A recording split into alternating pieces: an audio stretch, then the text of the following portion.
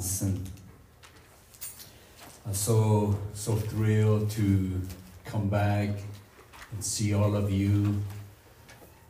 Just keep trusting, keep believing in the Lord. So actually, we're in a process of an outreach out in the wilderness. So many of you, if you were to ever, but I'm sure you drive 371 southbound, and you see all the rolling hills, then all of a sudden you see some very decorative hills of stones.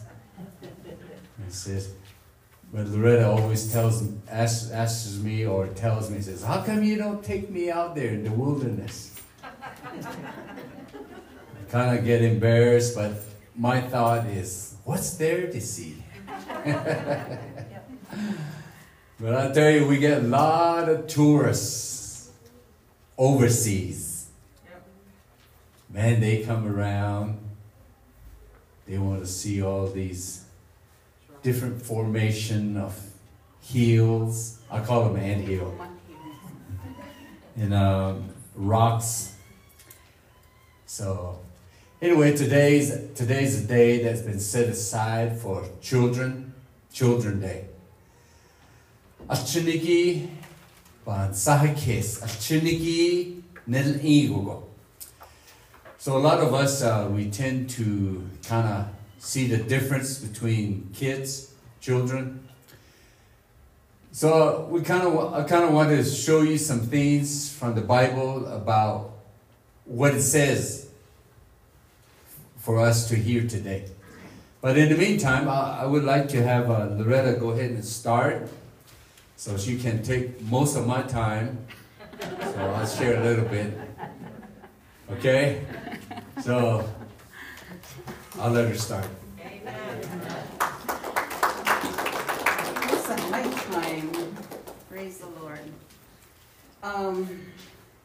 We've been looking, today is a special day, and looking forward to doing this since, way back 4 or 5 years ago. The Lord has been stirring in my heart to put another playground for the kids out there. So it's just been on my heart, just praying about it. And then a couple of years ago, I call him Azarias, Baba. He was only 5 years old. And that really just kind of, pushed it. So we're going to do this now. We're going to put in another playground for the kids. It wasn't just this year, it's been ongoing for quite a while. We've been planning on it. And last year, he went home at the end of March. Right at that time, when the Lord gave me a dream about him. It was just so awesome. And that it was a gazuba.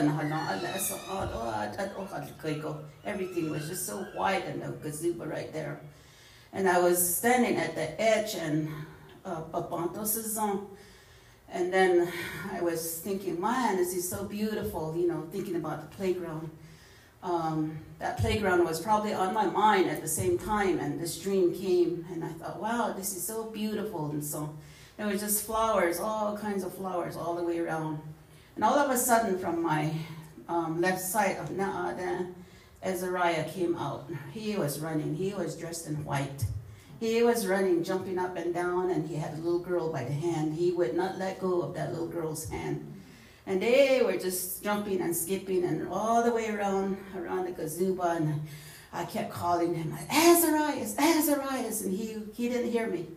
He was just so happy, laughing, just jumping around and going around with that little girl, and they exited out this way. And I thought, wow, what was that? So, Eben Nachigo, the little children are so precious. They are so precious. Although you hear the little baby crying over there, that's music to our ears. That's music to our ears. Those are the little ones that are growing up now. We always say that's our future, and yet sometimes we tend to push them aside. But this is where we come in as believers, as Christians. You know, we're grown. I want to read Matthew 19. I'm sure Ray was going to read this, but I'm going to go ahead and read all his scriptures. Praise the Lord. Matthew 19, 13, 14, and 15. This was the time when Jesus was ministering to his disciples as they were going around, ministering here and there, and the Pharisees were giving him a hard time. But all of a sudden, parents, on that, they brought their kids to him. That's where it starts, 13. Then were there brought unto him little children, that he should put his hands on them, and pray. And the disciples rebuked them. But Jesus said, Suffer little children, forbid them not to come unto me, for of such is the kingdom of heaven. And he laid his hand on them and departed thence. So this is where Jesus, the love that Jesus had for all the boys and girls, the little one. The Jews had this ancient custom that they always brought the little ones to the elders, where they get blessed by the elders.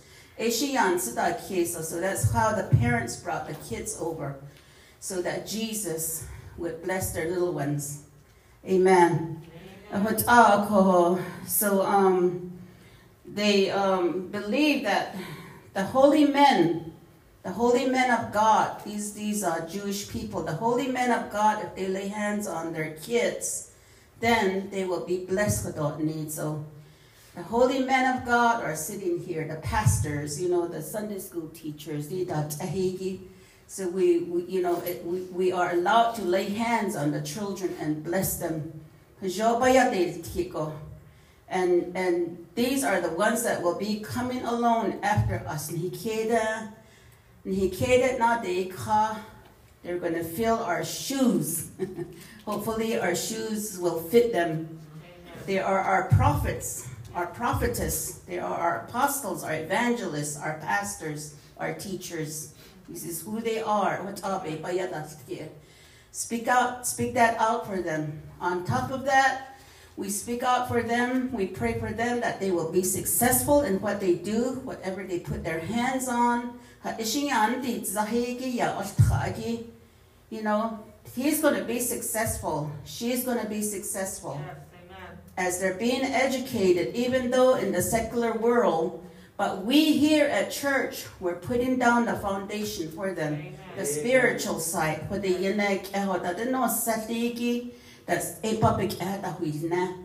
Yeah, there's a lot of things out there in the secular world that they're being taught, which is not, you know, sometimes we don't agree with it.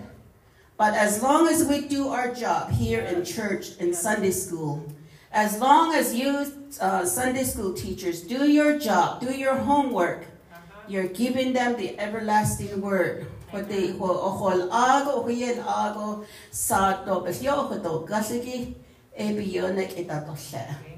you have a very special ministry if you are working with the children department. If you're not working with the children department, start thinking about it. Amen. Start praying about it. Yes. Get involved with the children's ministry. Because like I said, they're our future. Yes. They're going to be standing here when we get so old and gray and we're out there somewhere. They're going to be following us. Amen.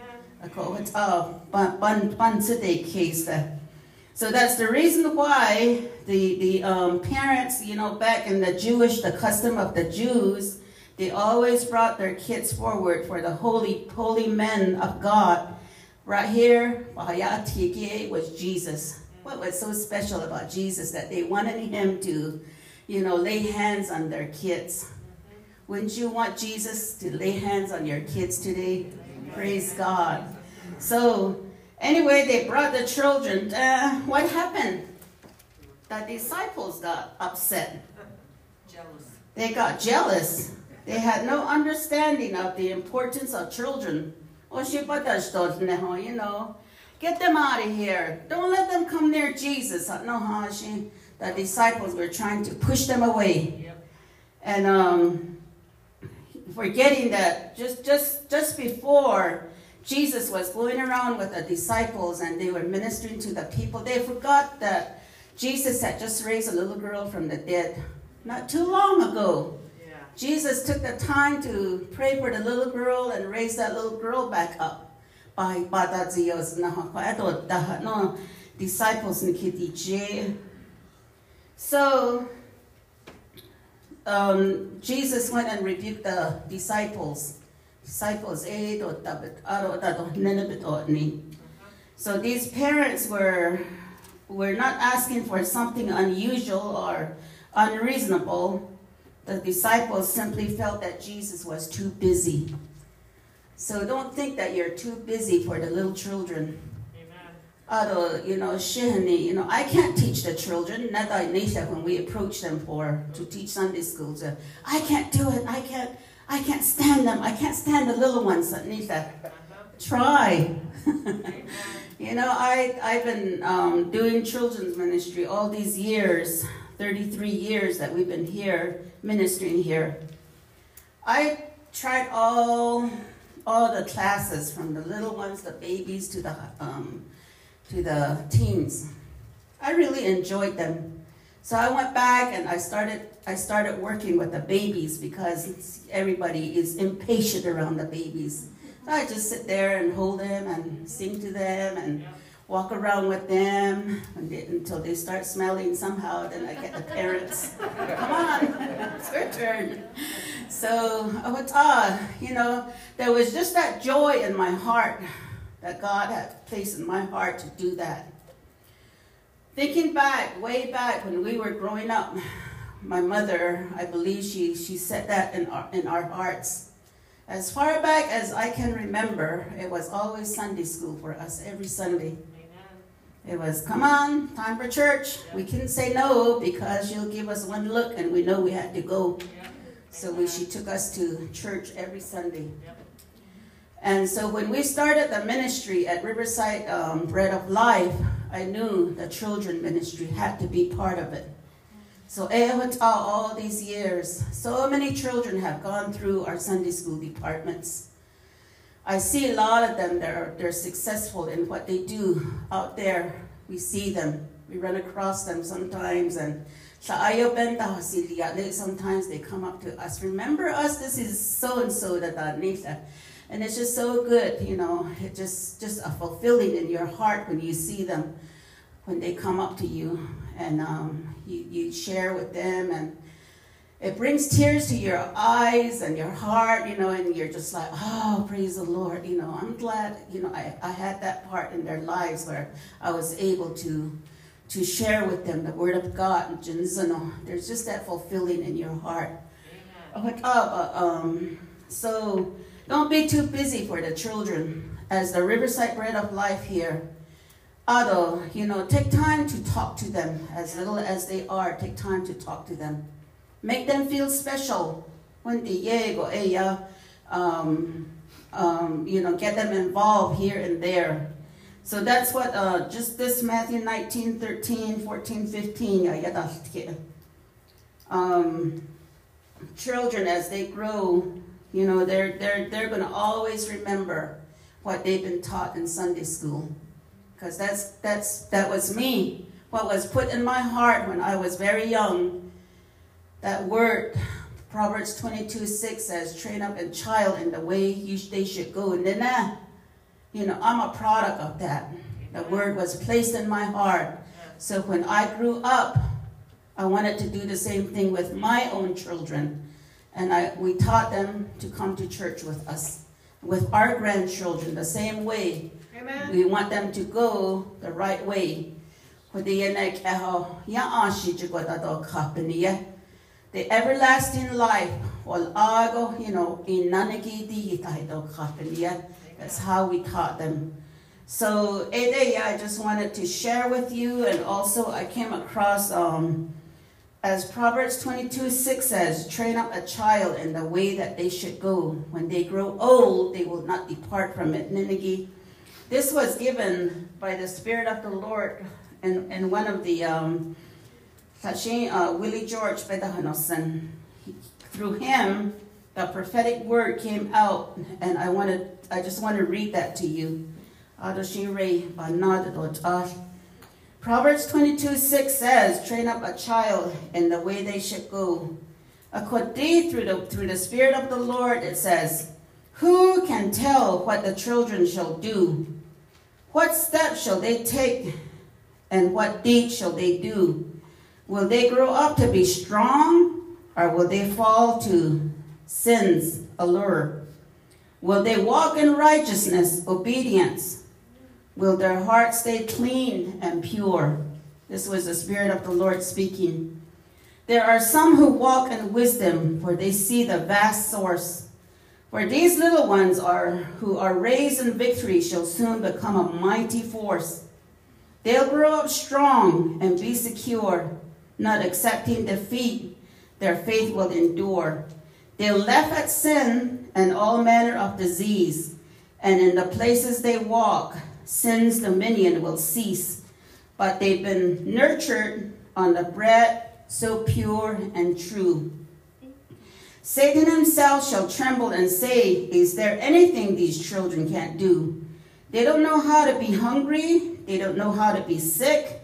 They don't know how to be defeated or fall prey to my tricks. Who filled these children with words of power? Who instructed them with might?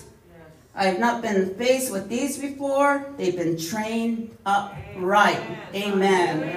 Then God shall laugh at the enemy, for his little army has done well. They've taken dominion over all the earth and run the devil back to hell. So these are our little ones that we're raising, people, brothers and sisters. In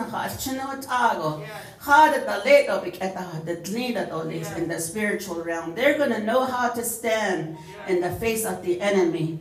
They're going to know how to be overcomers in the face of the enemy. They're not going to let the enemy throw them around here and there. They're going to be respectful. They're going to respect their parents, their mother and father. They're not going to talk back to their parents.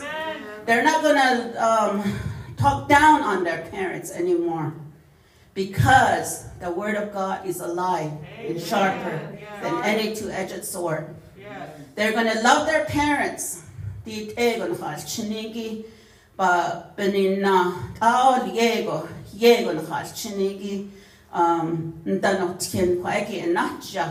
Help out, you know.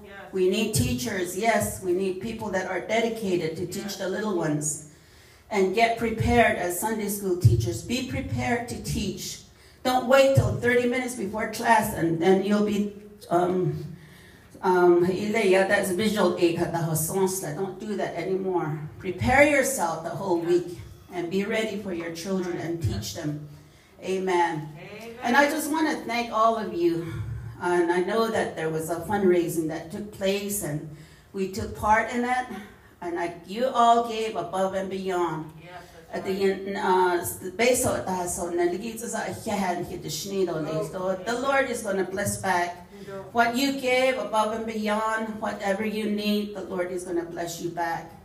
I'm just so, Riverside Bread of Life,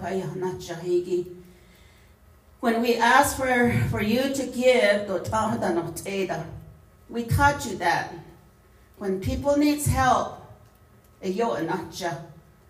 that's how this building, this whole place came to being. It's debt-free, and the playground is debt-free. Praise the Lord. And you guys raised close to $20,000 to pay for the whole thing. You guys listened to the voice of the Lord and you gave accordingly. I just want to say thank you, and share this morning. Thank you. Amen. Amen. Thank you, Jesus.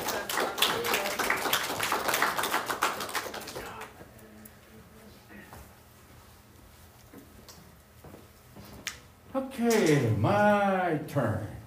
All right.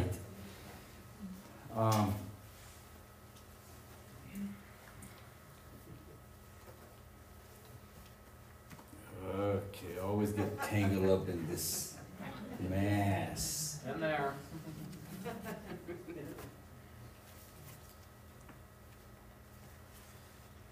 Okay. Matthew chapter 2 and verse 18. Let's start there. This is a very interesting verse. I'm sure once in a while you come across this verse. We're going to talk about this verse. And this verse is going to minister to you. These words here are so important. So I'm sure it's going to be behind me.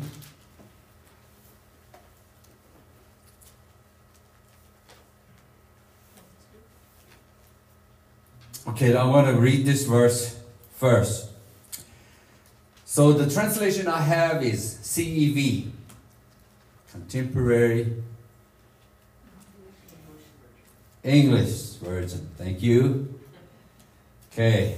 Anila Shaw. In Ramah, a voice was heard, crying and weeping loudly. Rachel was mourning for her children, and she refused to be comforted because they are dead. Because they are dead. Let's pray. God Almighty, your children are here, and you have sent us here to tell them the good news. Today, as they hear the word, they will abide by the word. They will be comforted by the word. And so thank you, Holy Spirit, today. The words that we will share together will be in their hearts, in their spirit.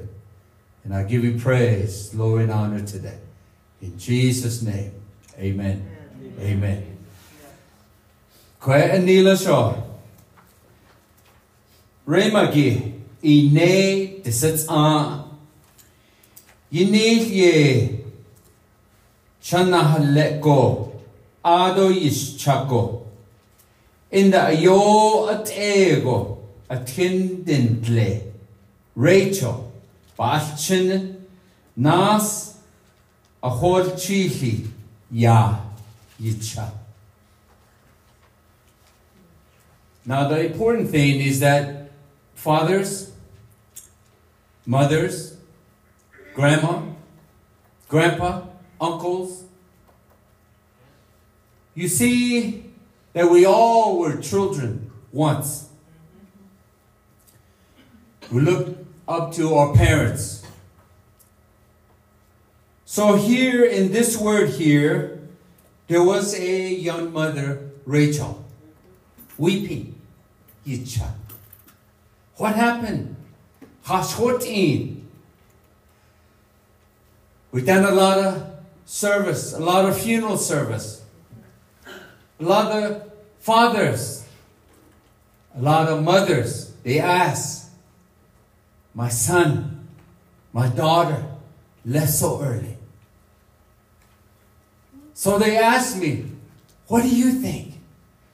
Boy, it was a challenge. This is something that it won't be answered within a second. So it took me that many years to finally come across an answer. No seichin o chayu aninda chego undahas chay. Tatkidabit Ilya. But here, I want us to look at some things. We're going to go back to the book of Deuteronomy. Okay? So if you are to Okay, open your Bible to Deuteronomy. And then I'm sure these verses are going to be behind me. The first one is Deuteronomy chapter 4. We're going to read 7 through 10. Look what it says. Agodit sadiki kodo benachisho. Deidilka.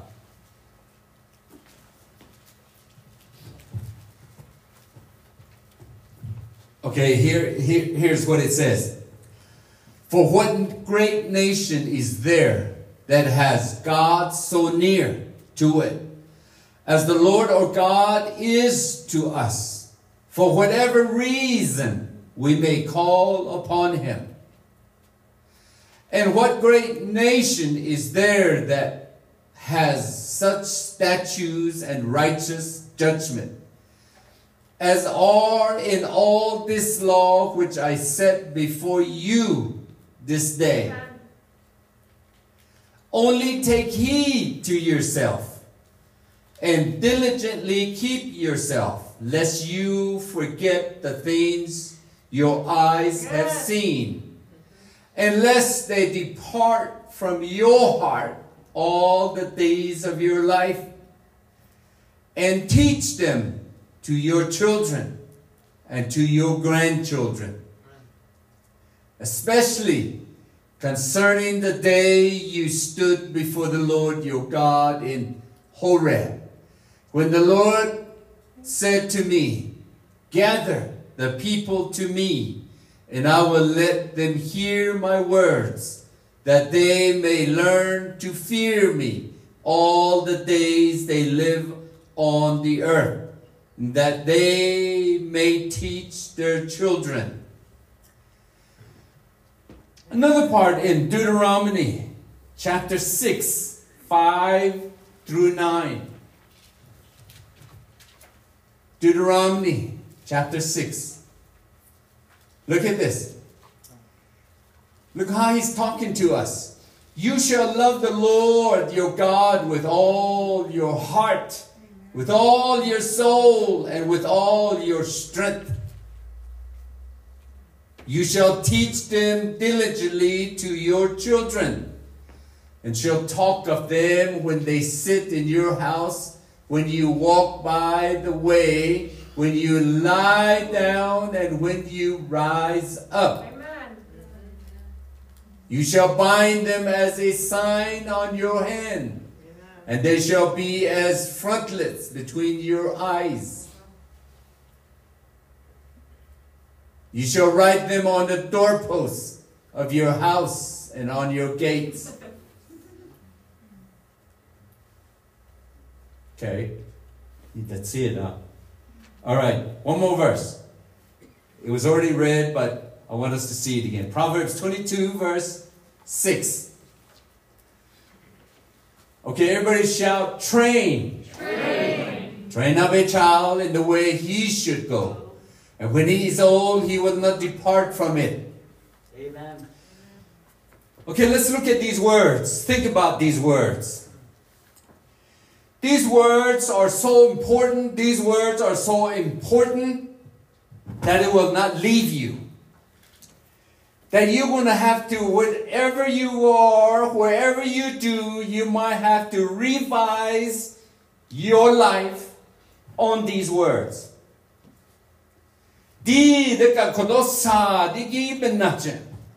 Why is Rachel weeping? God bezadanigo hashitego di Rachel joliego amajaligo chicha. Some of you sitting here, I taught my kids, I taught them well.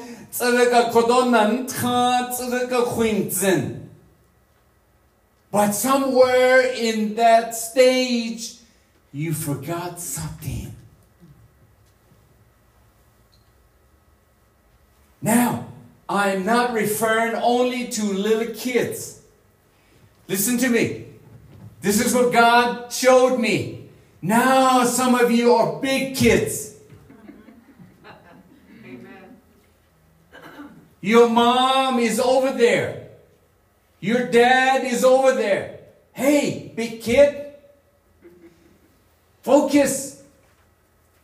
Nama, nje, nanistra. And now you disregard them. All over this nation, the situation is this way. All these verses, the key word is teach. Nantin. Now some of you are very young. If you think you're ready for kids, you better, remember it says, write them on between your eyes. Hallelujah. Some of you are very young. You want instant family. Hey, look at these words. Don't just think you got it made. Now, some of these young kids, they get together. They think they got it. They think they're in love. Hey, they haven't have a house yet. That's right. Where are you going to put that little baby? That's right. Have you seen that mother? 18-year-old mother just gave a birth to a child and threw him in the trash can? Yeah. How devastating. Yeah. She had never seen these words. She was never told these words. But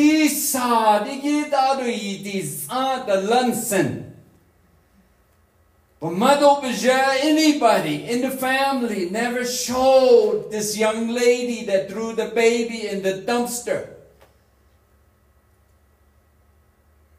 Now I want you, as you hear these words today, yeah, I'm old, Grandpa, Grandma, I've done my part. Hey, you got grandkids. You got little ones coming up.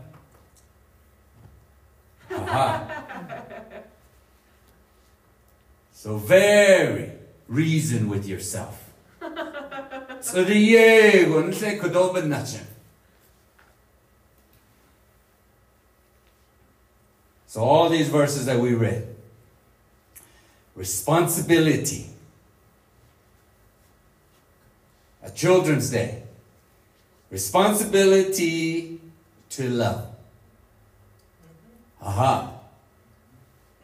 Responsibility. You are mom. You're going to be a mom. You're a grandmother. Responsibility to love. The hardest thing in some of our life is love. Yo ne olie. You think it's easy, but no. There's many challenges, many consequences that you face, that we face. Sometimes we don't know what to do, how to say things. Mainly to our kids. We run our kids. We demand our kids. One good thing is this. I got 2 boys. The older one, I used to make him do this and that when he's watching TV. I want you to get this real good. Then all of a sudden I get him mad because Father is demanding the son do this right now. Then one day he comes and says, Dad, there are commercials on these TV shows. Can I do it during commercial?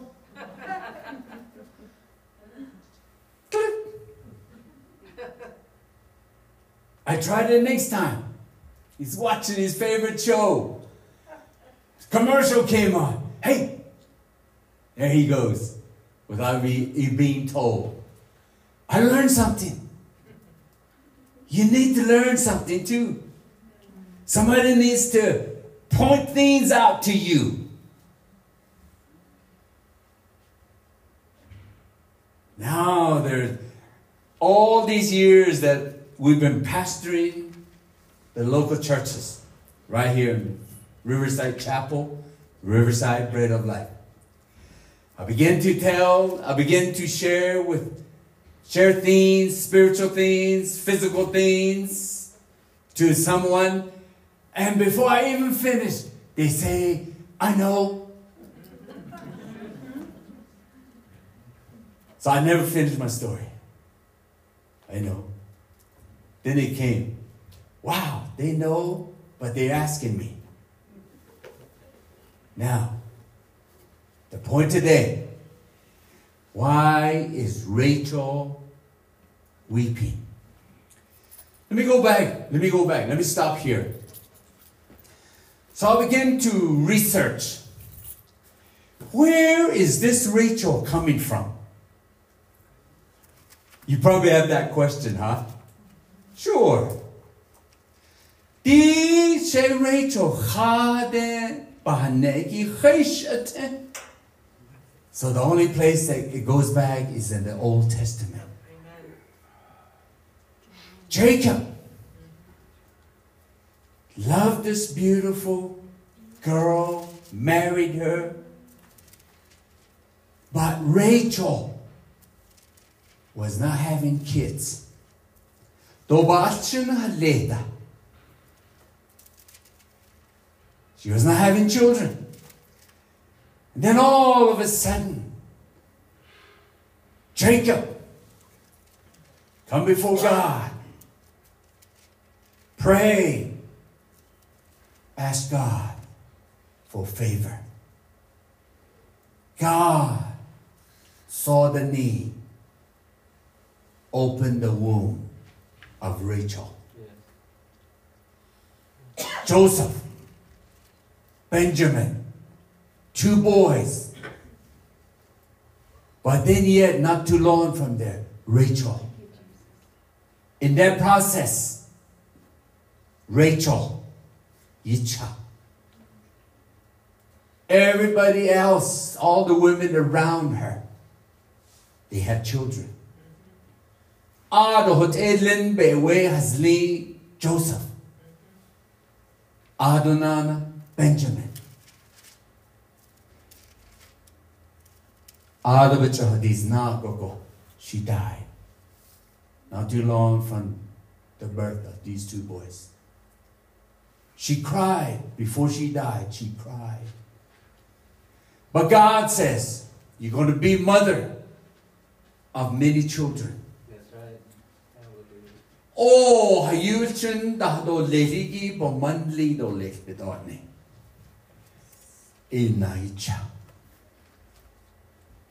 Let me say this to you, all of you. There's time in this world now. There's time in our life we need to pray for children. Some of them are adults, children that don't care for their mom, their parents. These young adults that live in their mom's house, in their dad's house, Amen. they care less of what there is.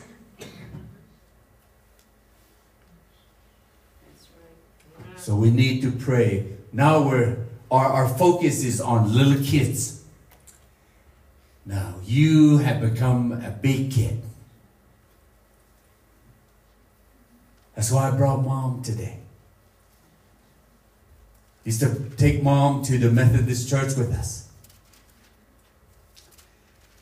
So today I said, Mom, we're going to Farmington. We're going to Fruitland. We're going to be fruity today.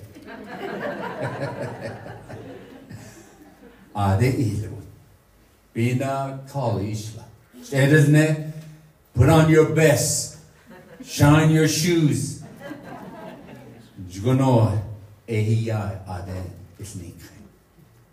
She's so happy. Now, responsibility to love. Responsibility to teach. Then 18. There's one incident that happened in our life as a family.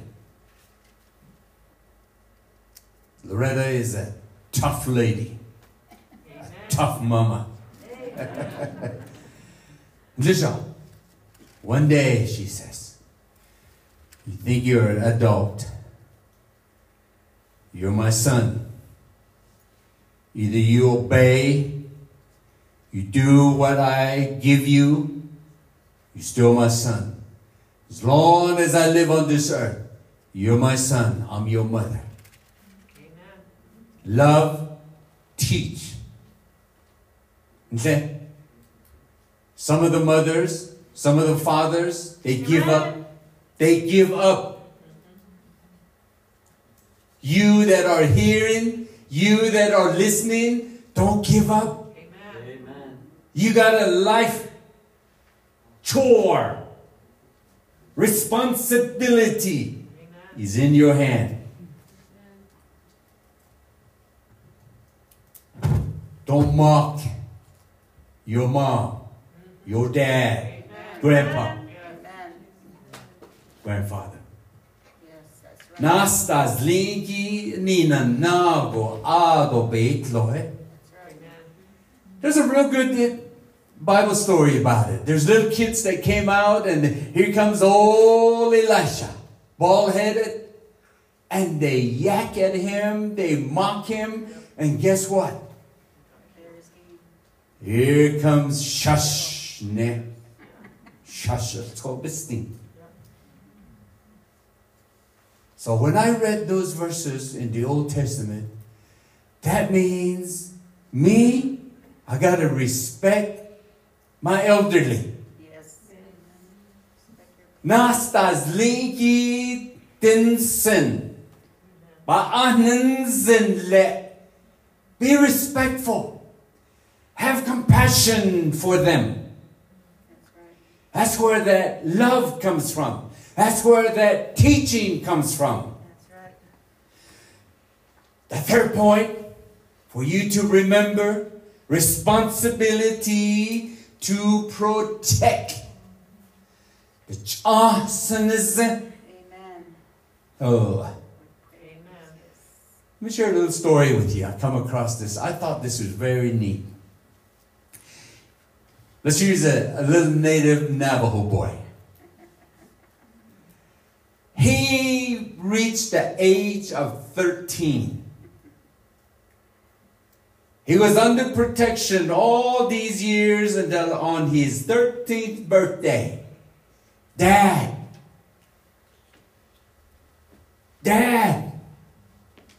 took his little boy into the woods.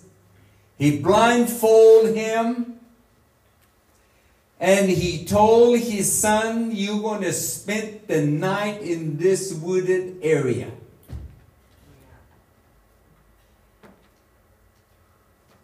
So Dad left.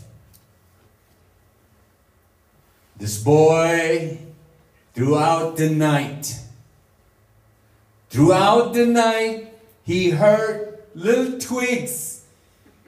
The little boy, 13-year-old, thinking something is out there. He doesn't know what, but he's thinking this, whatever it's out there is going to pounce on him, eat him up, kill him. Wow. So there's that love, there's that teach, and there's that protection. Amen. So all throughout the night, the boy did not sleep. He's way out in the wooded area. The morning came. He was so glad that the sun came up. It lighted up. Guess what?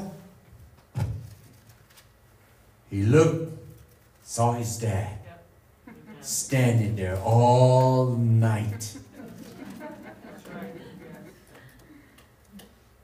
So what do you think? Your children. Think about your children. Nachchen bansen case go. Oh. You see. Our kids, when we visit each other, then Loretta and I, we drive back at night. They always tell us, text us when you get home. That's to make sure that we made it home.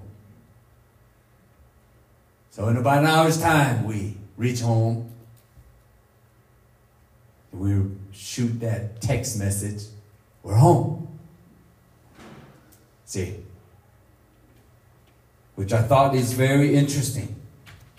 So we got to focus on responsibility. We got to focus on strength.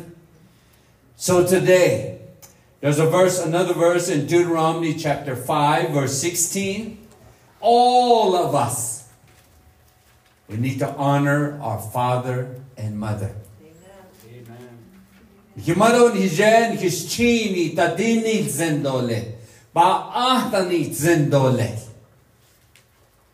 We got to give them respect.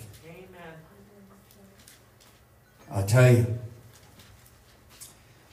And the last point I want you to remember is win. Shall win. Win. Everybody wants to win.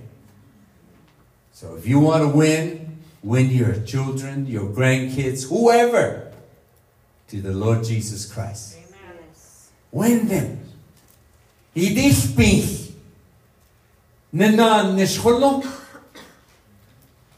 See? That's so interesting.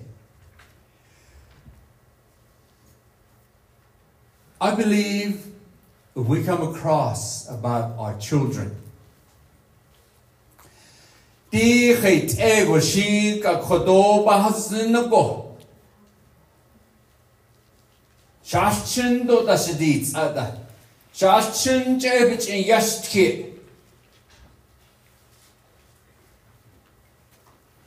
so many times,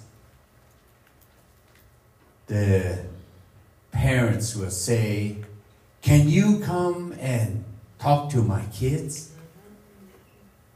We never did. We talked to them as a father and a mother. That solved the problem. Just by what we're saying to each other today.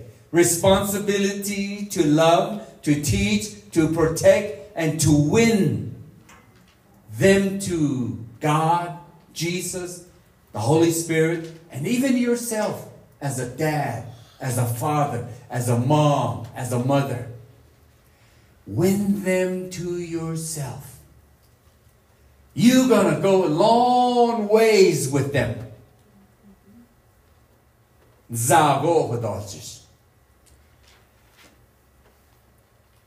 And I'll tell you,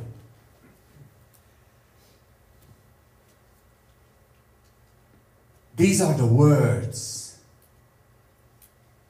that came Thank you, Jesus. not a month ago. I kept asking, I kept seeking. What will it be? It wasn't 3 weeks ago. It wasn't 2 weeks ago. It wasn't even last week. It's early this morning. It's amazing for what came for me to share with you. Amen. Amen. Maybe some of these are as a reminder to you. Maybe some of these things are, you already know, you're already doing it. Do it more.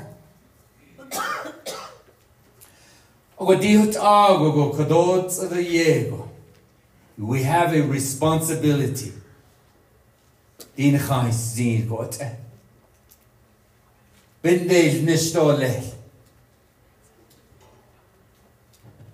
So really, some of us have big kids. They may not be with us, but they're out there, many miles away. But you're still the father. You're still the mother. You still have a chance, the responsibility to teach, to love them, to protect them, and to win them. So today, by these words, I want to read this again before I close. In Matthew 2:18, it's so important.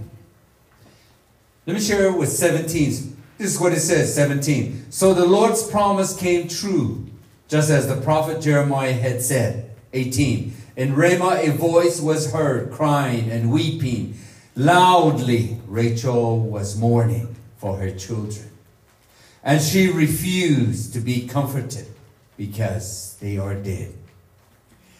Now today, statistics says all across this nation, there's more than 200,000 young people that don't want to go to church. Oh, you know, say he achindan lini.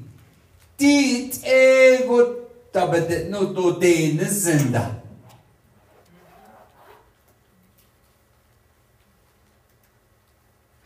I would believe it might have doubled by now. Wow, 400,000. Lot of kids, the grown kids. I could even involve the big kids. And they have kids. The mother says, so and so, it's not helping me. Just terrorizing this house. So we just begin to pray, Loretta and I. Let's pray. Prayer of agreement. So the next time we call each other, says, they're all right now. All by prayer. So the zenigi be, chasadas del zengogo. So today, I'm believing you got a message to carry. You got a message that you're going to hang on to. Amen. Yego badasantke, yego yintra. Bentley. Praise the Lord. Amen. Praise God. So I just want to say thank you again to all of you. Amen. Hallelujah. A lot of you new ones that I've seen, you're welcome. It's good that you found a good, teachable teaching. And I like these guys right here, Udell and Heather. Amen. They're doing a good job. And they got a young couple back there, Pedro and Sharon, Amen. Thank you, Jesus. the fearsome four.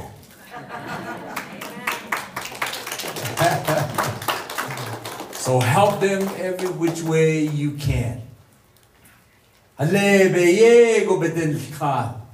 If you can't do any more, hey, give.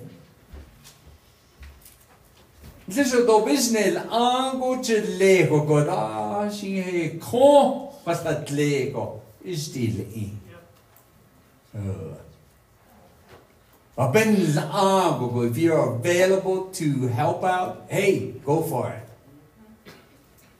Amen. Amen. Amen. Praise the Lord. Lift up your hands and say, thank you, Jesus. Hallelujah. Father, and for that, Lord, for today, for the word, Father God. The everlasting words. Father. We thank you, Holy Spirit. You minister to your children here. Will minister to them, Lord God. Let the word concerning children, the babies, the little ones, us, oh Lord, they're precious to us, Lord God. And we thank you, Lord. Praise you, Father. In the name of Jesus, we bless you, Lord. Thank you, Father God. So at this time, we want to pray for all the children. So let's lay hands on them. Pastor Udell, Pedro, Sharon, the Batsura de Dilzito. We're going to probably proceed on out today. We're going to dedicate the new playground out there. Amen. Oh, yes. Pedro, so I'm going to be the first one to slide down the Shnina Adota. But anyway, praise the Lord. So today we're going to dedicate that playground. Dedicate to the Benilia.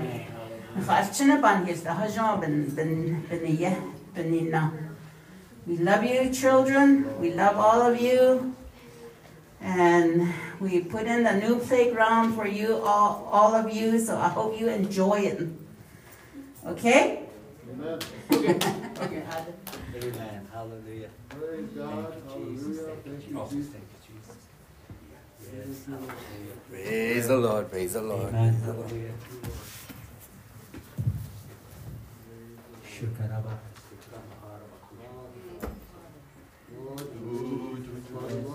Thank you, Father, for each and every one. And so all of you, just lift your hand and prayer of faith for these children, okay?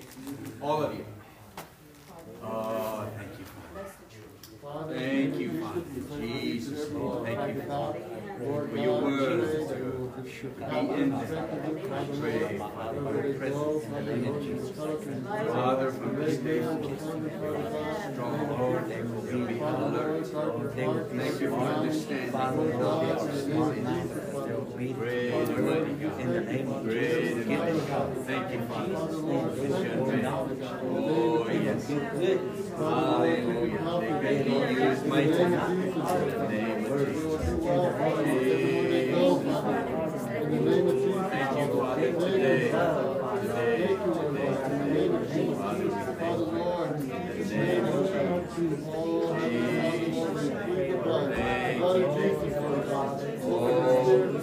Blessed be on you. Oh, thank you for wisdom. Thank you for knowledge, understanding about life. Oh, especially your word. In the name of Jesus. Jesus' name. Oh, yes. Thank you.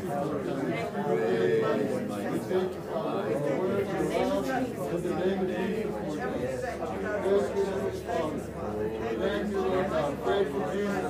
Thank you, Father. Thank you, Father. Bless them, Father God, in the name of Jesus, Lord God. In Jesus. All right, so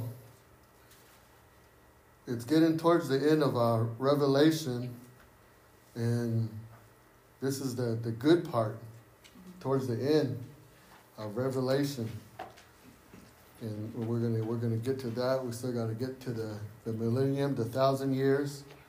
And but last week we talked about Babylon, and let's kind of go back to Revelation 17, and let's kind of go back there again. Then we're going to go to 18.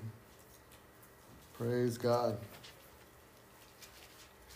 I just thank God for you. I thank God for each and every one of you for being here. You know, and I just pray, you know, every day, every chance I get, you know, that God will reveal to us, to you, His Word, and that we will get a better understanding.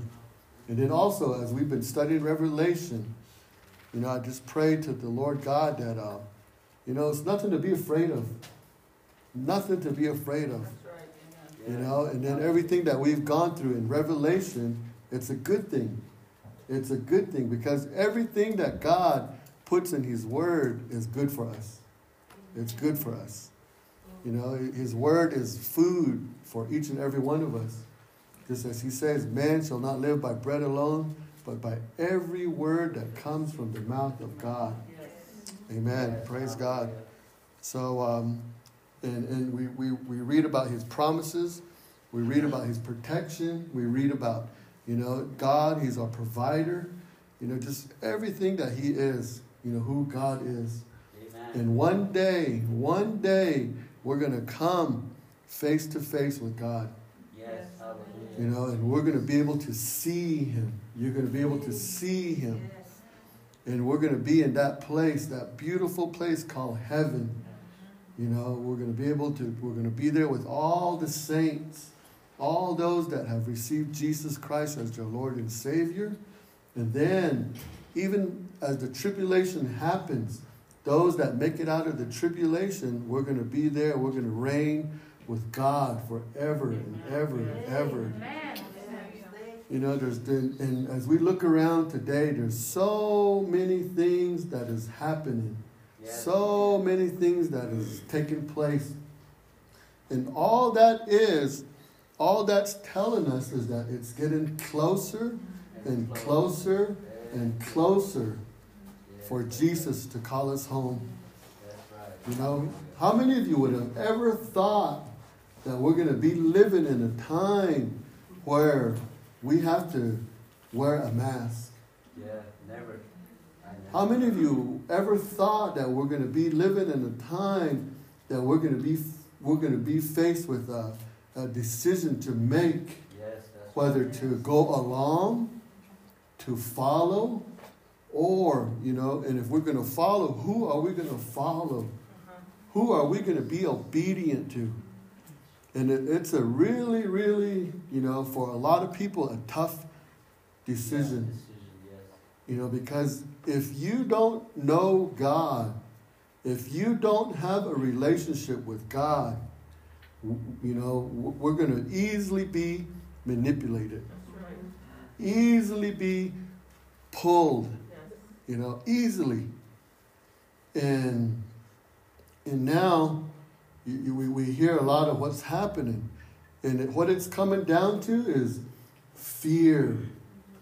Fear. Putting fear in people's minds. Putting fear in their making their decision.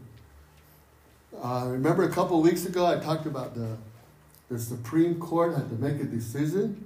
Yeah. And they did. They did. And they said, no, what you're trying to do is wrong according to the Constitution. So they put a stop to it. They put a hold to it. And I just praise God. Praise God. God is still on the throne. God is still in control. No matter what. It seems like, there's days that it doesn't seem like he's around. But he is. He is. He is there. And at my work, we were forced to make that choice if that were to happen. And I submitted the question that they asked me. I submitted, turned it all in. And I just didn't worry about it. I said, Lord, it's in your hands. Whatever happens, happens. I'm not gonna lose sleep over it. And then just spending time with God and it just thanking him.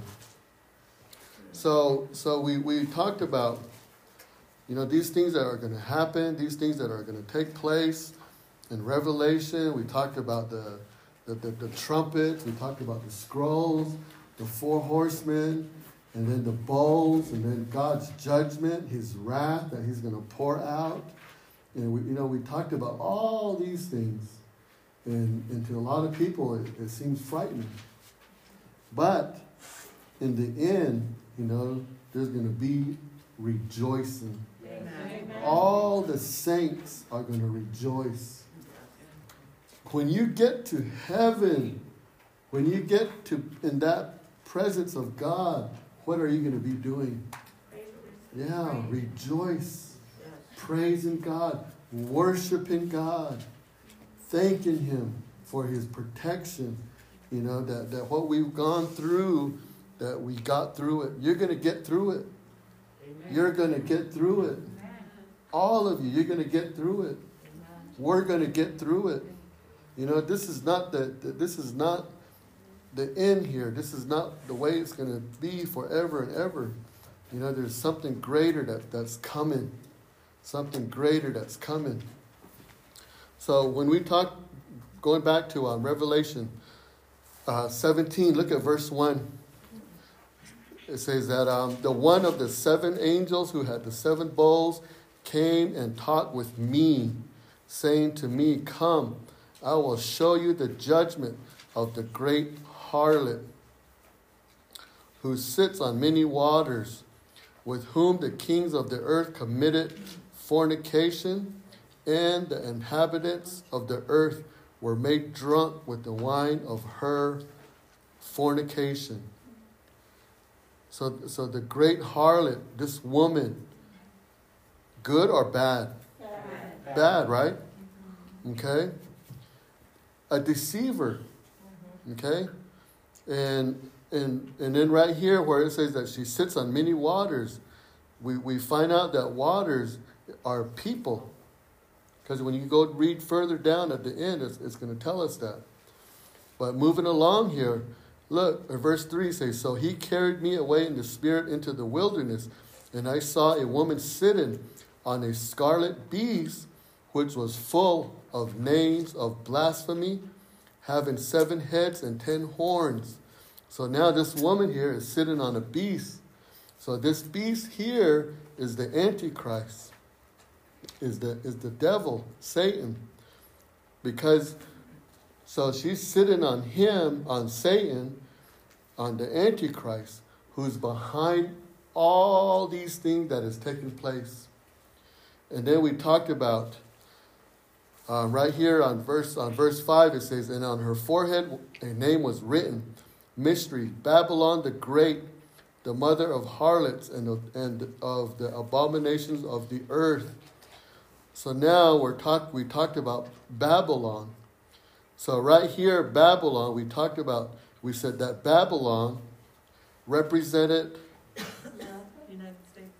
well, no, not United. Well, it could. I mean, Babylon really represents the character of a city that's full of sin, or a nation that's full of sin. Okay? And then we also talked about a religious deception. Okay? And then we talked about, going back to Rome, and then out of Rome, the Catholics. And then as an example, how they use Mary. They say Mary. They put Mary above Jesus. But also, now as we move forward, let's go ahead and go, because actually go to verse 15. Look at 15. It says, "Then he said to me, the waters which you saw where the harlot sits are people, multitudes, nations, and tongues." And then go back to verse 14. It says, "These will make war with the Lamb." Who's the Lamb? Jesus. Yeah. Who's going to make war with Jesus? Yeah. And then the beast, and then all these sinful nations, okay, are going to make war with the Lamb. But look, what does it say? "And the Lamb will" what? "Overcome them." Praise the Lord. Look, and then it says, "For he is Lord of lords and King of kings, and those who are with him are called, chosen, and faithful." Remember in the Word of God, he tells us, he says that you are a chosen people, a royal priesthood, right? So as we are believers, as we are children of God, we are chosen. We're called, chosen, and faithful. Praise the Lord. Now, let's go to chapter 18. Now, Babylon. Okay, Babylon. So this Babylon, religious or commercial?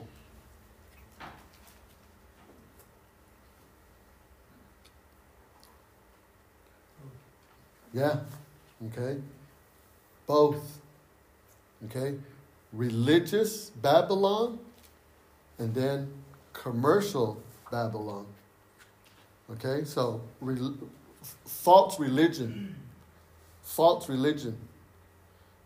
Do you see false religion? Mm-hmm. Yeah. There's all types of religions. And you know, like the Catholics, they believe differently. The Mormons, they believe differently. The Native American church believe differently. And for me, what I always say is that, especially when it comes to Native Americans, because they always say, well, this is the way they did it back then, so we're still doing that today. Okay, where is it written? Yeah, go ahead. Or they say, I respect my culture. Yeah. Mm-hmm. It's about culture. Yeah, they don't separate from it. And I always say, well, where is it written? There's nothing written. Yes, there's nothing. And during Christmas time, we played a game, and there was with all the kids, and you know, everybody they made a big old circle, and there was probably 10 to 20 of us, and then I whispered in the ear, and then it went all the way around, and when it came back to this side, it was different from what I whispered, you know, so somewhere it got lost along the way. Mm-hmm. So I would say, whatever they're doing today, practicing today, there's probably some things that got lost, and they changed it, and then it's here today. So like Native American church, they talk about the teepee and the peyote and all of this that they use and they practice. Did you know where that came from? No? Does anybody know? Yeah. It did. It came from a different culture. Northern Indians. South. Mexico. Yes. Mm-hmm. Okay. I think too sometimes like when people believe the native way that they think that this is the way they've done it. Well, this is the way God done it from the very beginning. You know, they don't see that. Mm-hmm. No. It goes even further back Yeah. than just Then their ancestors. It's what God declared and Yeah. has done since the dawn of time. And then they always say, well, we're all praying to the same God. Yeah, it does.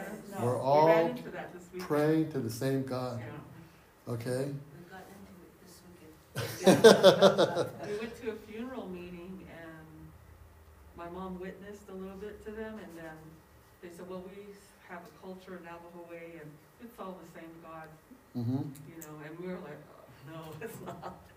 It is not the same. And it really, and I just pray. Because sometimes I always catch Jonathan Nez saying, pray, whatever your prayer, pray. If it's Christian, pray. Yeah, if it's, Native American church, pray. And when he says that, I was like, no. I just come against that. I said, I rebuke that. No, in the name of Jesus. That we're going to be a nation under one God. One God. One God. We're going to worship God as a nation. The God that's in the Bible. The God that we read about. The God that we know. And I always begin to pray that. And then last week, what I heard, did you know in these schools now, they're trying to start a club. And then what these clubs are is actually, they call it the Satan's club. And there was a man that was interviewed, you know, he says, kind of like using Satan. And they had Satan all dressed up and a statue and whatnot. And what he was saying, he was saying that we're not practicing religion. We're just giving these kids a place to go where they can do arts and craft and things like that, but all under the name of Satan. And I thought, wow. See, Babylon, religious Babylon, and then commercial Babylon. And the thing I don't get about that is like everyone fights so hard to get Jesus or church out of the school where you can't even say the prayer like they used to a long time ago. They used to be able to pray, but now you can't even do that. You can't even put out a Christmas, religious Christmas card to staff because I got in trouble for doing that one time at work when I was at the school, and you can't hand out religious Christmas cards. And I said, well, it's not their cards, it's mine. So. I think, I think with going back to the people who are traditionalists, I think on some level they do know that it's different because I had a friend who is traditional, and we would have, myself and some coworkers get together every morning and have prayer, and I usually lead the prayer, and I started with Isaiah 44:6, where he says, I am the Alpha, I am the Omega, and I'm the one and only God. And when I used that upset that person. I'm like, well, if you really believe that it's the same God, what's wrong with me saying that? So I think on some level they do know that it's not right and that it's not the same God. So otherwise, why get upset? So that's why for us, you, me, children of God, according to the Word, according to God's Word, we're coming into a time now where we're going to have to be more bold. Yes, that's right. We're going to have to be more bold. We need to stop sitting back. You know, we need to really get up now. We really need to move now.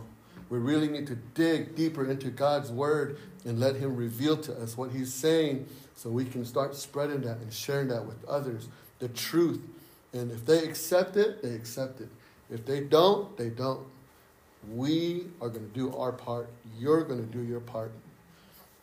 So these two, religious Babylon and commercial Babylon, they're similar in this way.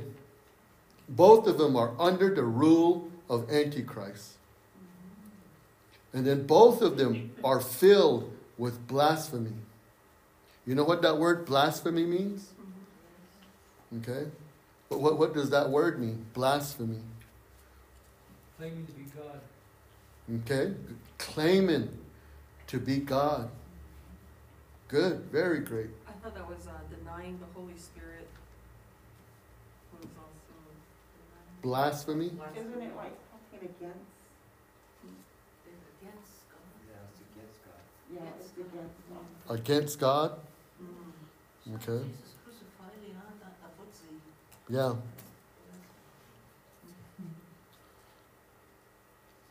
saying you're not God, you're not the Son of God. That's what you're saying. An act or offense of speaking sacrilegiously against God. Or, in other words, profane talk against God. Yeah, go ahead. Go ahead, Doug. Back when I had brought it up, when Christ was being questioned by Pilate and Herod, Jesus claimed he was the Son of God. And the religious leader and didn't do anything until he said he's the Son of Man. That's when the priest got mad and ripped his clothes off, and he said, that's blasphemy. So, biblically, where it describes the Son of Man, capital letter Son of Man, you'll see that in your Bible. That's referring to Daniel chapter 7,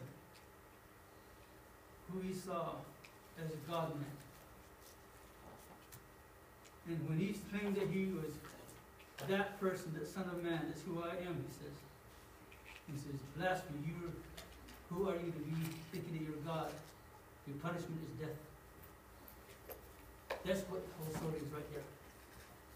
That Good. the whole Bible, blasphemy is used that way. So the Antichrist says he blasphemed against God, so he's claiming to be God.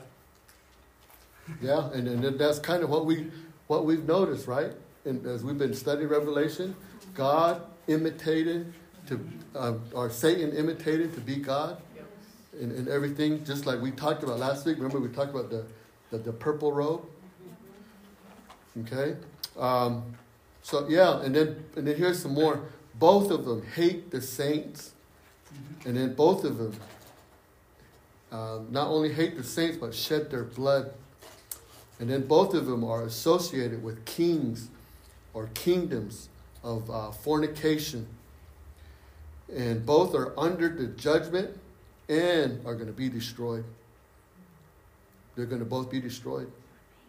They're going to both be destroyed. And if you go back into the Old Testament, let's go to Isaiah, and then I'm going to give you some to write down. But let's look at this in Isaiah, and look at chapter 13.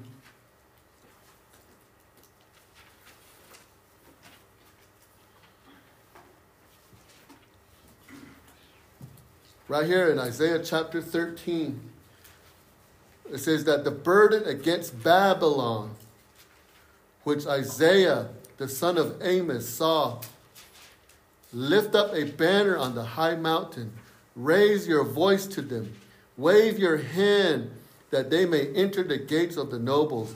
I have commanded my sanctified ones. I have also called my mighty ones for my anger. Those who rejoice in my exaltation, the noise of a multitude in the mountains, like that of many people. A tumultuous noise of the kingdoms of nations gathered together. The Lord of hosts musters the army for battle. They come from a far country, from the end of heaven. The Lord and his weapons of indignation to destroy the whole land. Well, for the day of the Lord is at hand. It will come as destruction from the Almighty. Therefore, all hands will be limp, every man's heart will melt, and they will be afraid. Pains and sorrows will take hold of them. They will be in pain as a woman in childbirth. They will be amazed at one another. Their faces will be like flames. Behold, the day of the Lord comes, cruel with both wrath and fierce anger, to lay the land desolate, and he will destroy its sinners from it. For the stars of heaven and their constellations will not give their light. The sun will be darkened in its going forth, and the moon will not cause its light to shine. I will punish the world for its evil, and the wicked for their iniquity. I will halt the arrogance of the proud, and will lay low the haughtiness of the terrible. I will make a mortal mere rarer than fine gold, a man more than the golden wedge of Ophir. Therefore I will shake the heavens, and the earth will move out of her place in the wrath of the Lord of hosts, and in the day of his fierce anger. It shall be as the hunted gazelle, and as a sheep that no man takes up. Every man will turn to his own people, and everyone will flee to his own land. Everyone who is found will be thrust through, and everyone who is captured will fall by the sword. Their children will be dashed to pieces before their eyes. Their houses will be plundered and their wives ravished. And if you just continue to read, you can read that whole thing. Religious Babylon, commercial Babylon. Babylon eventually is going to be destroyed. The wrath of God is going to be judged. So write down Isaiah 14. So finish reading this and then read Isaiah 14. And then read Isaiah 21. And then Jeremiah 50 and 51. Say it again. Isaiah 13, 14. Isaiah 21. And then Jeremiah 50 and 51. These here, and what I just read, are Old Testament prophecies regarding wicked cities. And then Ezekiel 26, 27, and 28 also talks about another city, which is not Babylon, but Tyre. Can you say the chapters again? Sorry. Isaiah 13, 14, and then Isaiah 21, Jeremiah. and then Jeremiah 50, 51, and then Ezekiel 26, 27, 28. So all these scriptures that I gave you, these are Old Testament prophecies of wicked cities. And look how God describes of how he's going to destroy these cities. And the same way he's going to, at the end, and we're getting to that point, that same way he's going to destroy Babylon. Babylon is going to be destroyed forever and ever and ever. Satan behind Babylon, trying to put himself as God, trying to put himself out there. Satan is going to be destroyed. Amen. He's going to be destroyed. Yeah. Oh, okay. That's yet a question. Praise the Lord. Yes. Praise God. Satan is going to be destroyed. Everything that Satan has put you through, God is going to step in. And he's going to destroy the city, Satan, and all those that follow him. For you. You don't have to do a thing. Just right now, just keep praising God. Just keep worshiping God. Just keep thanking God. Just keep following God. Just keep digging into his word. And just keep sharing the word of God with others. It's all you have to do. People say things to you, let them say it. People do things to you, let them do it. Just pray for them. Just thank God. Just thank God. That's why I always, that verse, Exodus 14:14. The Lord God will fight for you. Amen. All you need to do is just hold your peace. Yes. And how I look at that is, God loves you so much that he's going to actually step in and he's going to say, he's going to put you here and he's going to fight for you. See, that's why this tribulation that's coming up, look what he's going to do. He's going to sound the trumpet and he's going to take you with him.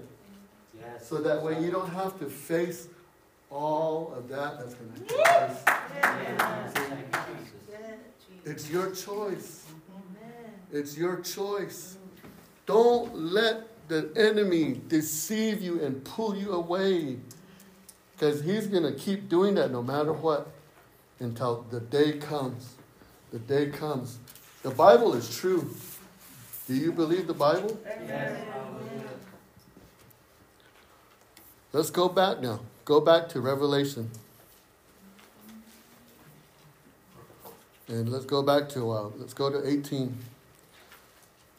Right here in 18. Right here in 18 it says, and then again here, look, it says, after these things I saw another angel coming down from heaven, having great authority. And then look, what does it say here? And the earth was illuminated with his glory. Whose glory? God.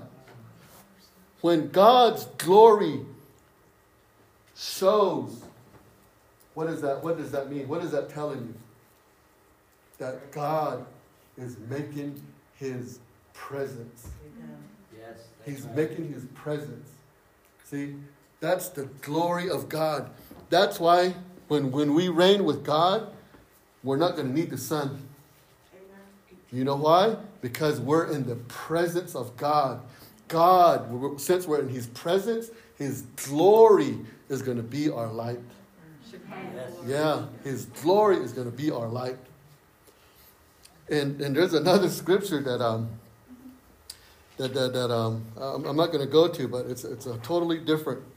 And I'll talk about that later. And when that was revealed to me, when I was in the hospital, I thought, wow, because okay, let me just talk about in the temple in the Old Testament. Okay, who was in the temple? The priests. Okay. God. Yeah. That's where the presence of God was, right? That's why they had the temple. Yeah. So the temple has been destroyed, it was rebuilt, destroyed, rebuilt. Today it still hasn't been rebuilt. Yes. But in this, when Jesus returns, the temple is going to be there, and who's going to be in the temple? Well, yes, the Antichrist is going to try to get in there to deceive. But once he gets thrown out of there, okay, who's going to be in the temple? God. Jesus. Okay? Now, you're the church, right? Now, in the New Testament. Okay? And then the Word of God says that you are the what? Okay? There's another word. Temple. Yeah, you are the temple. So guess who's in there? God. The glory of God is in you. Amen. The glory of God is in you. And I thought, wow. And when I was in the hospital, I just jumped up and I said, the glory of God is in me. Yes, You know? that's right. Hallelujah. You know, all this thing that I'm going through, this sickness, this COVID-19, no part of me because God's Spirit is in me. The glory of God is in me. Yes, that's right. And I just began to just rejoice. Amen. Praise God. Praise God. On this part here, when you talk about the commercial and the religious, Mm-hmm. and Babylon the Great is taking control of those, it's like he's controlling the spiritual food and the regular food that we eat. Okay. You know what I mean? So what it comes down to is this: spiritually deceiving, and then commercial talking about materialistic, Yes. trying to lure you in, trying to say, look at this, this is what you need, this is what's good. Because look what's happening now. Look what's happening now in this world. Look what's going on. Yes. When I was reading this part, it said the merchants of the earth. Mm-hmm. You know, they talk about how the ships and the merchants were sad and sailors. I Yep. just think about now because all Yes. of those ships are just being Mm-hmm. docked over in Los Angeles and in Florida, and no one's able to sell anything. They're losing money. Mhm. People aren't getting food. I saw a thing where there were hardly any groceries on the shelves in Albuquerque on Facebook. It's just Yeah. And just think who's behind all of that. Satan. Yes. And then when people see that no food, the prices are going up, this and this and that and this, and if they're not believers or they just barely came to Christ or they're probably baby Christians, they're not strong in their faith yet. So what are they doing? They're afraid. They're afraid. I better go do this. I better go do that. See, and it's all coming down to control. Mhm. Control. Yep. Who is controlling you? Satan. Who is controlling you? Satan's trying to, but he's not controlling me. Amen. I belong to God. Yes. I belong to God. I want God. See, I surrender and submit and give my whole life to God. So every day, every moment, when I'm in the Word of God, and I say, Lord, help me to be obedient to your Word, Lord God.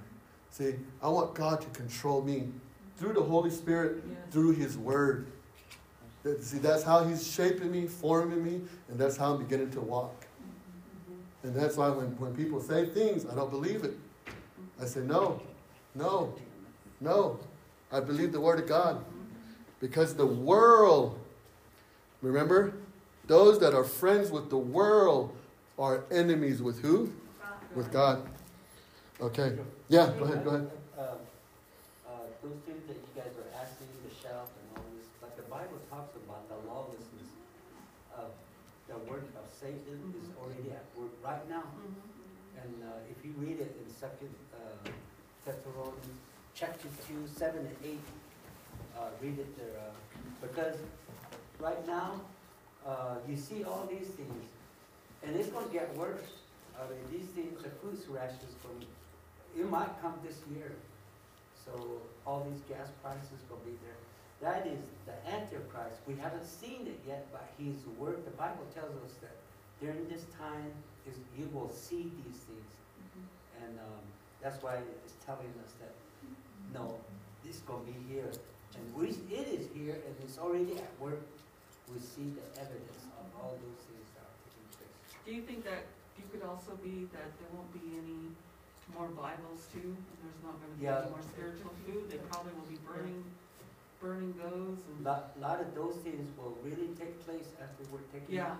Yeah. But his word of these famine, pestilence, and all these, there's more to that. And, I mean, he's hitting everything right on the mouth, because, who do we depend on right now? The big deal is about vaccination, and that's backfiring on them. Yeah. So the lawlessness of the food that they're saying, the beef, and we like beef, and those things gonna be, that's why one of the things that God says to store up some things. I mean, how long we gonna be there, I don't know, but somebody else gonna need it. It's not that it's gonna save us. It's just the wisdom part of it, because his law is at work.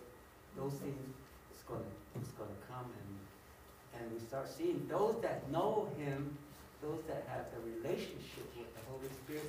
You will know. That's why this is all brought up. Look at on the outside. Look at how many people don't even know. Yep. Is it 2 Thessalonians? Yeah, chapter 2, 7 and 8. Yeah.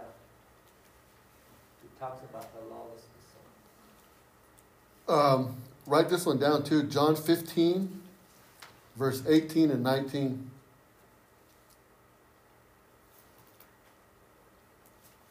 And then that's where Jesus says that the world hates him. So the world, okay? The world, okay? A combination of three things here: religion, government, and commerce. Commerce, C-O-M-M-E-R-C-E. Commerce.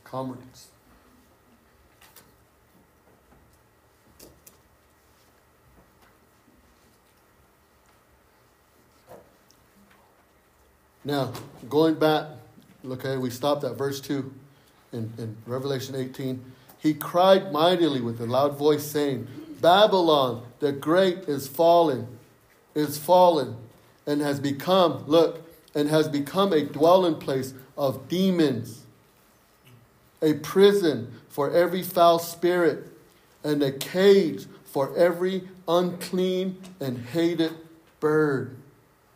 Wow. This Babylon the Great that people looked at, that people followed, that people wanted to be a part of, that people thought that it was never going to end. Look what happened. Destroyed and became a dwelling place. Became a place, look at that. Became a place of demons. A prison for every foul spirit. And then for all the nations have drunk of the wine of the wrath of her fornication. The kings of the earth have committed fornication with her. That's a strong word, huh? Fornication. That's a strong word. And the merchants of the earth have become rich through the abundance of her luxury. Her luxury.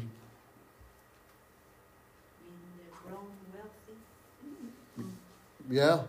Look, the merchants of the earth have become rich through the abundance of her luxury. That word luxury, this is what I found. Pride, greed, and selfishness. Yeah, that's it. Yeah. Pride, greed, and selfishness. And I always talk about this. Where does it say in the Bible that for you to not go to a casino? No. It doesn't say, huh? So anybody could say, well, it's not written in the Bible, so I can go.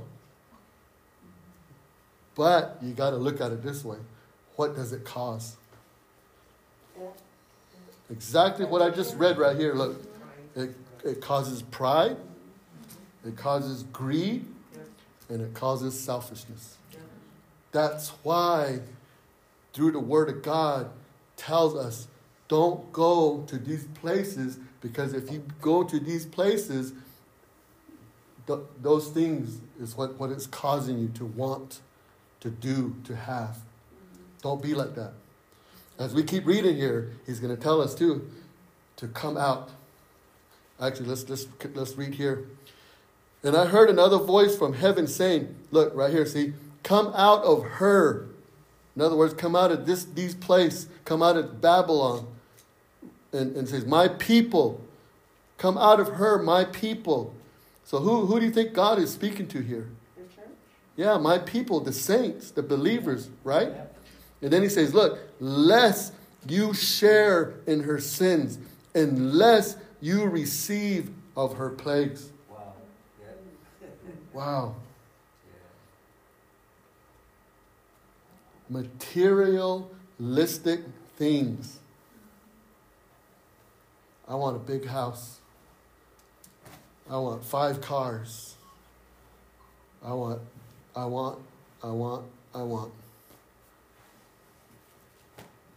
Don't be deceived. Don't be deceived. And then it says, for her sins, right here, this is what stood out to me right here. For her sins have reached to heaven, and God has remembered her iniquities. Sins, look, for her sins reached to heaven. So in other words, piling up on top of each other. Sin after sin after sin after sin after sin after sin. Now, Babylon. Remember the Tower of Babel? Mm-hmm. They wanted to build this building to get so tall, right? Yeah. But God said no. He put a stop to that. How many of you read that today? Those of you that are doing the 1-year Bible? Okay, because that was in Genesis that we read part of it today. All right. Okay, now look, verse 6. Render to her just as she rendered to you. And then now it says, and repay her double according to her works in the cup which she has mixed. Mix double for her. So she's going to get repaid what? Double. Double. Did you know that in the Old Testament, Write this scripture down. Exodus chapter 22, verses 4 through 9. Say it one more time. Exodus chapter 22, verse 4 through 9. Repay her double. In the Old Testament, it was required to pay back double in cases of theft. So, this is how Babylon may have made its wealth. By cheating, by theft. And then that word render means to pay a debt or to give back which is due. And there's some scriptures right here, actually. Go ahead and write all these down, too. Isaiah 52, verse 11.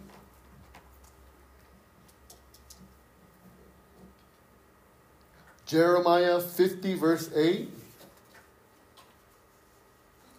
Jeremiah 51, verse 45. 2 Corinthians chapter 6, verse 14. Chapter 6, verse 14. Yeah, 2 Corinthians chapter 6, verse 14. And then Ephesians chapter 5, verse 11.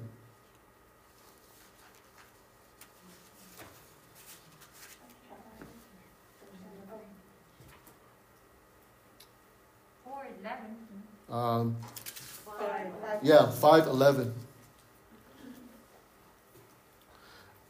Because look, in verse 4 it says, "And I heard another voice from heaven saying, 'Come out of her, my people, unless you share in her sins, unless you receive of her plagues.'"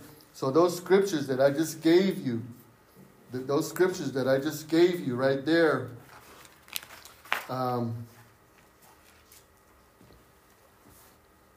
let's go look at Isaiah. Then you'll kind of get an idea here. Isaiah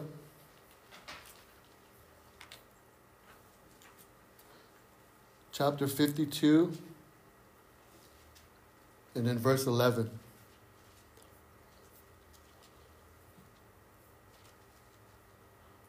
Look what he's saying right here. He's saying, "Depart, depart, go out from there. Touch no unclean thing. Go out from the midst of her. Be clean, you who bear the vessels of the Lord." See in Revelation what he was saying? Come out. My people, come out. See, what is God telling us right now? What is he saying to you? Come out. Don't follow the world. Don't listen to the world. Don't fall for the trap of the enemy, of Satan. Don't fall for it. It's a trap. It's a trap. This scripture right here can really open up a window, because if you look around, look, what are they saying? You know, get a shot, get a shot. You haven't set up any home kit. Get a shot, get a shot, get a shot. Wear a mask, double mask, triple mask.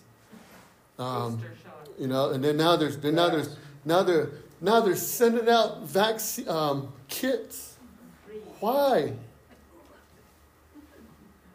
I'm a child of God. And there was a scripture that you guys brought out. Was it in Micah? It says that there's not going to be a second time. Right? Oh, is it Nahum, huh? Nahum. Yeah, Nahum 1:9. Yeah. And you know, that scripture, that verse, that's the word of God. That's his promise. And here, as we read, God is telling us, come out, come out, come out. Don't fall for the trap. And if you read all those scriptures that I gave you, that's what it talks about. Jeremiah talks about flee from the midst of Babylon. And then he says, my people, go out of the midst of her. And then in 2 Corinthians says, do not be unequally yoked together with unbelievers. And then Ephesians, that one says, have no fellowship with the unfruitful work of darkness. See, come out, my people. Come out, my people. Come out. Don't be deceived. Don't fall for it. It's a lie. Because Satan is also the father of all lies.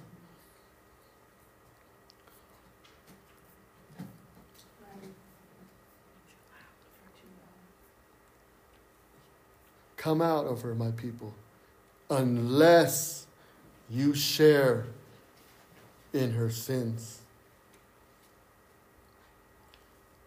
Now, verse 7.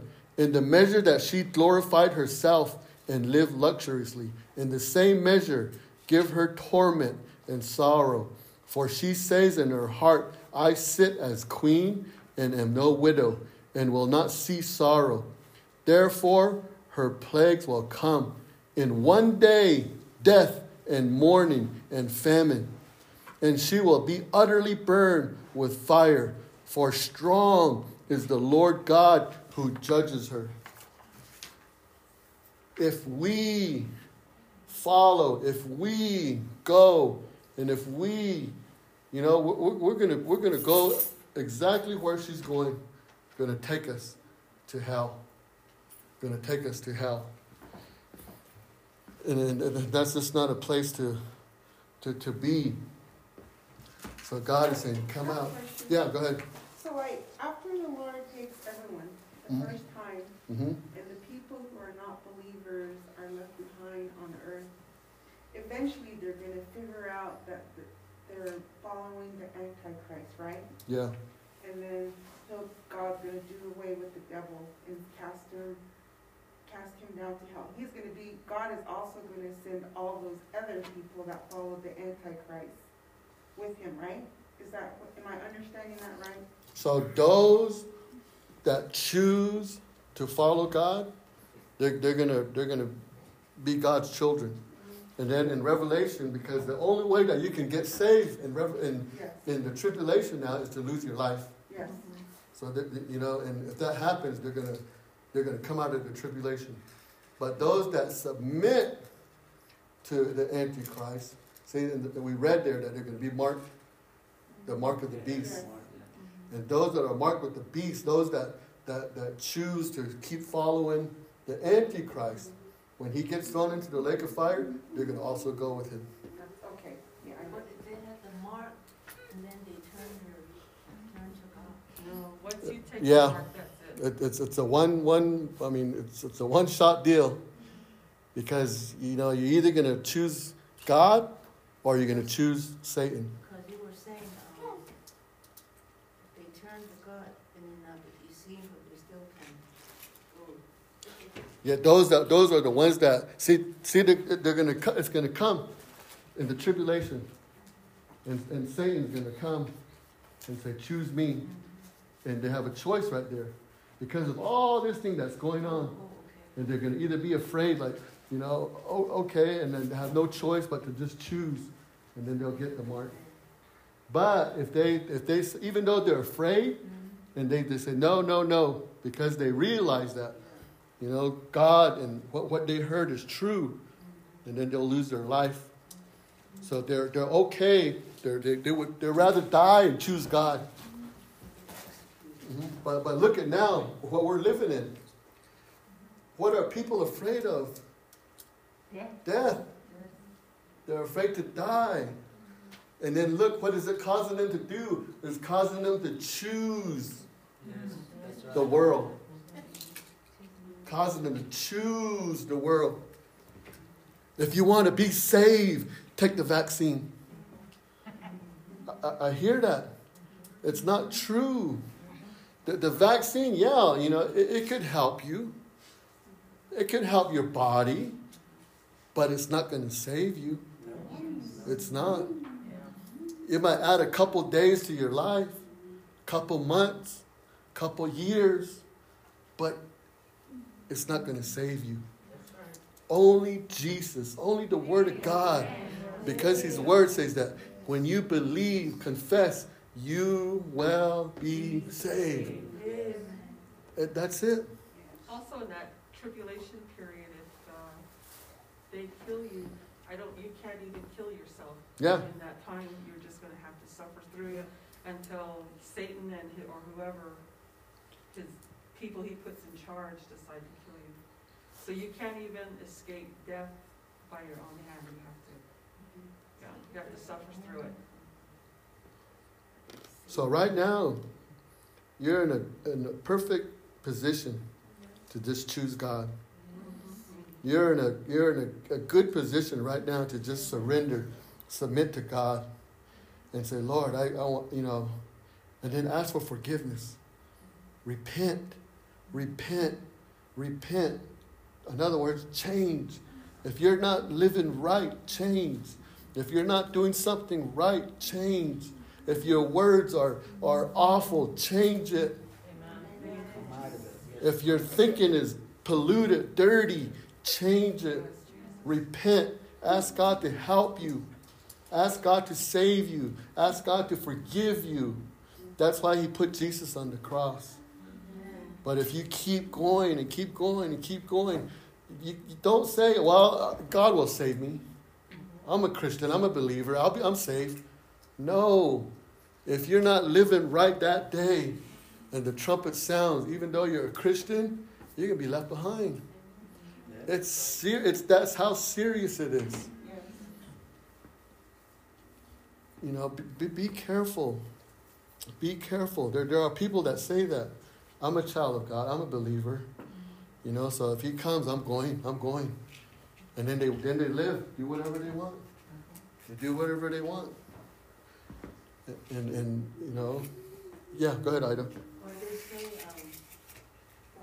God doesn't live in, God doesn't love me, God, He's not going to punish me. He's forgiving, that kind of a God. Mm-hmm. Okay, now, let's end this right here.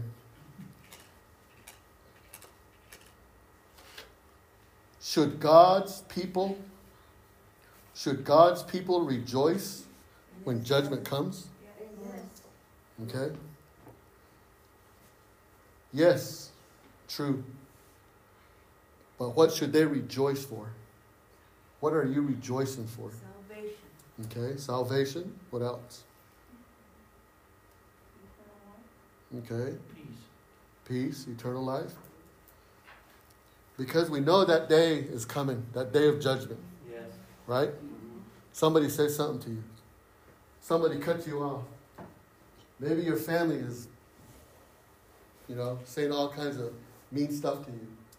Maybe you have people that you don't know or saying all kinds of things. Just like you said, maybe you minister to somebody, try to teach them the Word of God, but they just threw it back in your face and said, you know what, that's not true. This is what I believe. What you believe is wrong. And it hurts. It hurts because you love them. You want them to know the truth.